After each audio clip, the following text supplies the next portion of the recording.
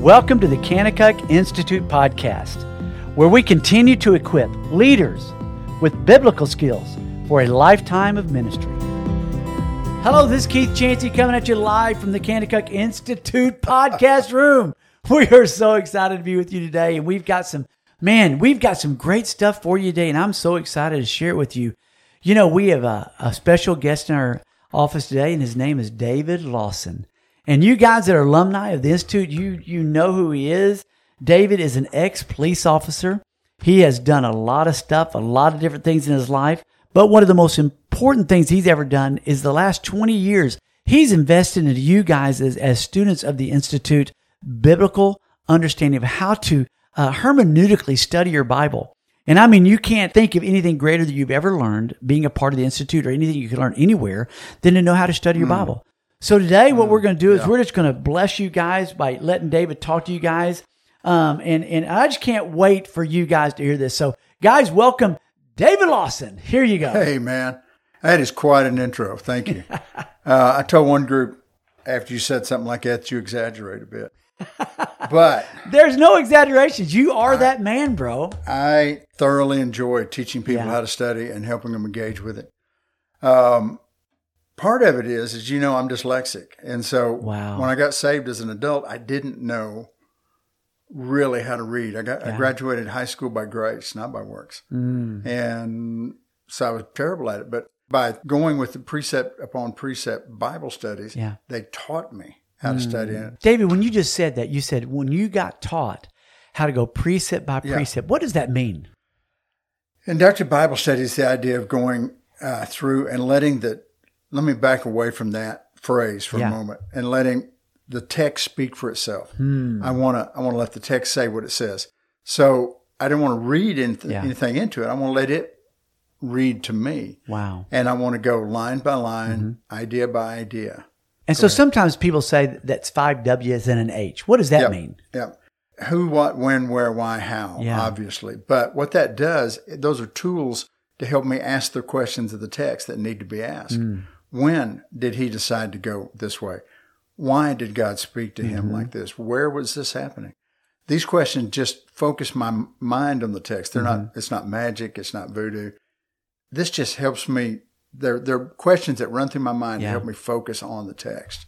So you're trying to connect texts together. You're going, man, this is what 1 Corinthians 11 means when it goes to chapter 12. So you're always asked those questions: who wrote the book and all those things, right? Yeah, but I'm asking within this chapter book that I am in. Later, I'll ask them within the broader context of Scripture. Good. Now, where else has he said something like this? Yeah. That is so great. You know, I've studied with you so long, and when you first came out, I'll never forget, you gave me 3 words that were so important.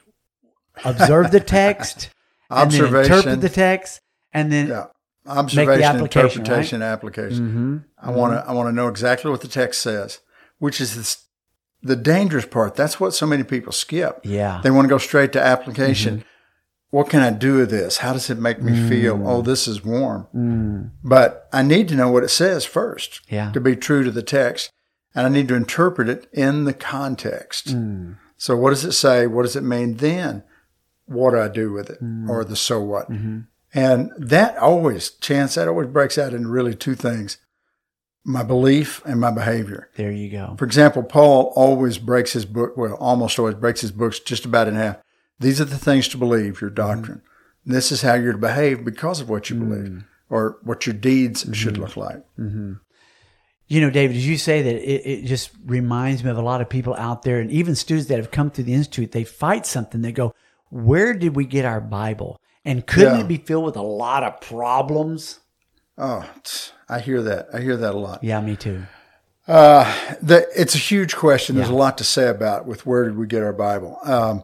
The short version is that the Word of God is inspired by God. The Greek word means breathed by God. If someone is choking at a restaurant, first thing we're supposed to do is make sure they're choking. You run up and say, "Can you tell me your name?" Say something. Well, if they can't talk, we do the Heimlich because it's an immediate situation. Just think about that. I have to have air to talk. So this is breathed by God. This is God spoke. It's His word. He said this, and I trust it. Now, I can get into a lot of the issues with inerrancy. I am an inerrantist. I believe literally that this is what God intended for us to have. He put it together on purpose. I've even looked at some of the Dead Sea Scrolls, and I will tell you that every single word that we have, there is no reason to doubt that Bible you've got laying in front of you is not accurate. There's no reason to believe it's inaccurate in any way. So it gives us as a believer great confidence that this word of God is God's word. God breathed in a man, prophets of God that wrote down according to using their gifts, their personalities. They wrote that down, and it came to us, but it was God's word.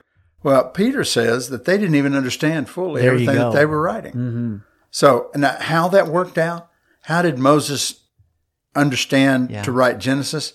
Well, I'm not exactly sure, but I'm confident it did. I am too. As I just think about this and I come up and I meet people that they've got problems with our scripture, they go, hey, your word is twisted. Why would God not say that you can't get something?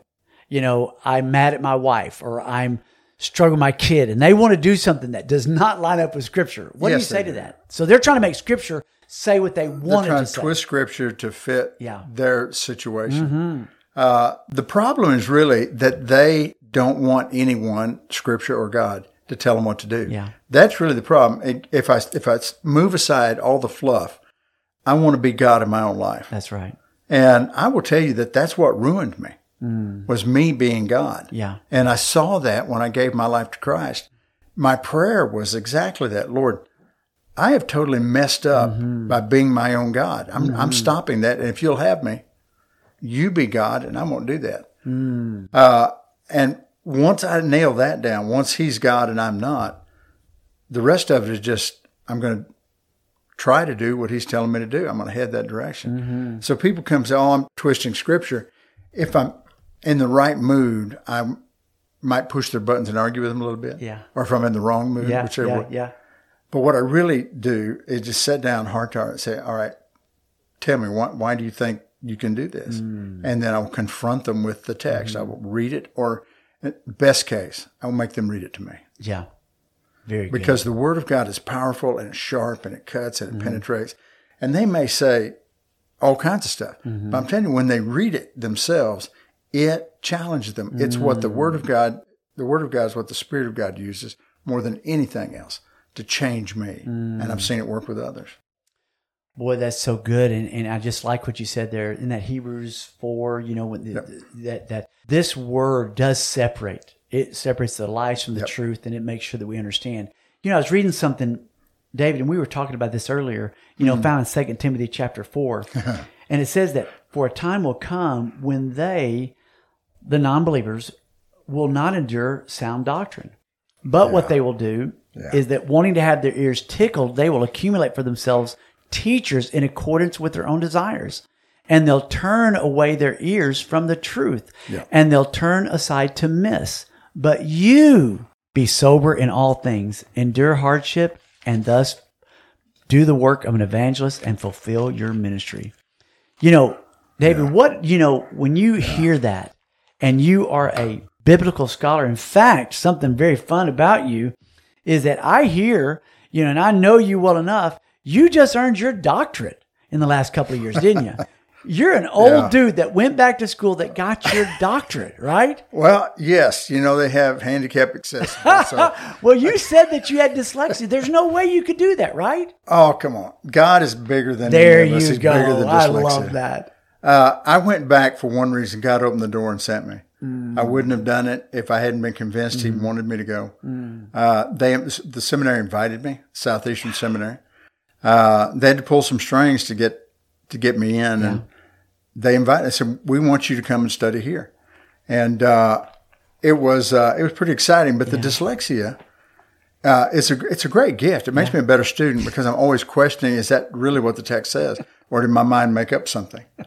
Which happens. But it's not a gift that anybody wants.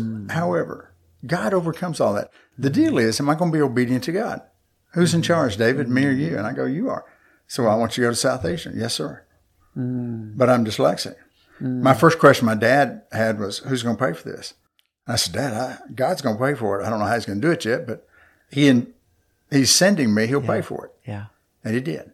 That's awesome. We didn't borrow any money or anything like that. Every semester was paid for right on time. And isn't that the way God is? Yeah. But David, even as we say that, a lot of people, they will twist the scripture to make it say what they wanted to say. They will. And they'll go find someone who tickles their ears to make them believe something wrong, prosperity gospel or something like that. And so what do you say to those that when they go try to find someone who really will teach them or give them counsel or be their mentor, what type of person do they need to go find? They need to find somebody that's going to open up the Bible and walk them through it. They need to find somebody that's going to open Scripture with them, and they're going to talk their way through it. Satanist came to me several years ago and was giving me grief, showing up in my Sunday school class. Well, that ain't right, man. Come on, leave me alone. But he came with this line, I came because I want to learn about the loser God. And I said, well, why have you been giving me all this grief? Why didn't you just say that to start with?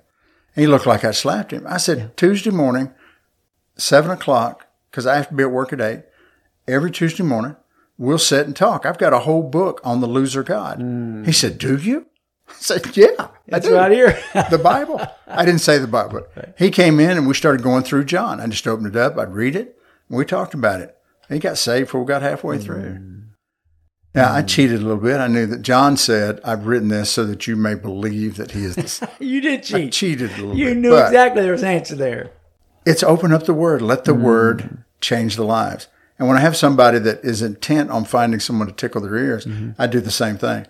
I warn them sternly. I just did that very recently. Yeah. Brother, you're heading down the wrong path, and the consequences are going to be horrible.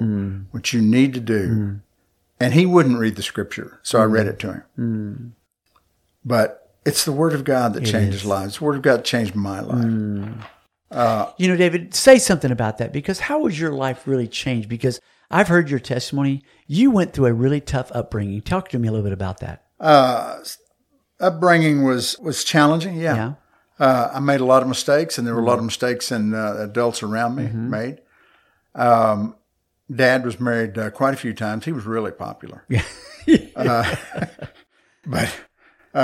And there were often women in the house that I didn't recognize. I'd get up in the morning, somebody in there. I didn't know what to do, so I'd just grab my clothes and get out of the house. But I was also an alcoholic and a womanizer and about as evil as I could be. But the Word of God, when I got into it, it began to change me from the inside out. It rocked my world. I told God, you be God, I'm not going to do that. And then I was intent on doing what I thought God said. So I started memorizing Scripture. I started reading Scripture. I started working my way through it. When I'd have thoughts of the immorality, I would just start quoting the Scripture I was working on. Eventually, all those pictures and thoughts went away because I think the enemy got tired of helping me memorize Scripture. Because that's what he that's what he's doing, right? I'm telling you, I would remember some situation and pull out, I'm very old school, I'd pull out cards out of my pocket that had Scripture, and I'd start reading through them, and he left me alone. One of the biggest things, and this wasn't really your question, I was assigned one night as and my dyslexia. Yeah. Part of the assignment was I had to read several chapters in a row in the book of Judges. And I had to read the last couple of chapters, probably 5 total. I don't remember, but something like that. And I thought, there's no way. I will never be able to do this. And I was a very young believer. But I sat down. I said, Lord, they want me to read this. I'm going to read it. I sat down and I read it. And I not only read it, I understood it. And in that moment, I had this thought that God just stopped what he was doing everywhere else, stepped into my world and helped me. Now I would say that's the first time that I realized God loved me, not loved the world. I knew he loved the world. Yeah. But I wasn't ever confident he loved David. Yeah. But he stepped out of eternity into time in a sense and helped me understand the Scripture and read through it. And I thought, I will never stop running hard after him. He loves me. The Word of God gave you confidence. Yeah. David, that's unbelievable. I love that. Always. Well, I just think our audience today for joining us in this podcast. I thank you, David, for being a part of this and just sharing your life and just these passages that just give us belief in a great God that spoke the word, and it was. All Scripture is inspired by God, profitable for reproof, correction, training in righteousness. Thank you. Well, guys, if any of you guys are out there struggling today, I just want to encourage you to get into your word, and just begin to do as David said earlier. Begin to observe the text, then begin to interpret the text. And then after you've done a good job of observation, you've made some notes of maybe some key words, some phrases, some connectors. Then you begin to go a little deeper. And then after you've come up with a great understanding of what you've just read, make an application and change your life. Yeah. Let God do it. Well, guys, thank y'all so much for being a part. We are so thankful that you are a listening audience. And we so appreciate you guys. Until we talk to you guys again, sure love you. Have the best day ever. Bye now.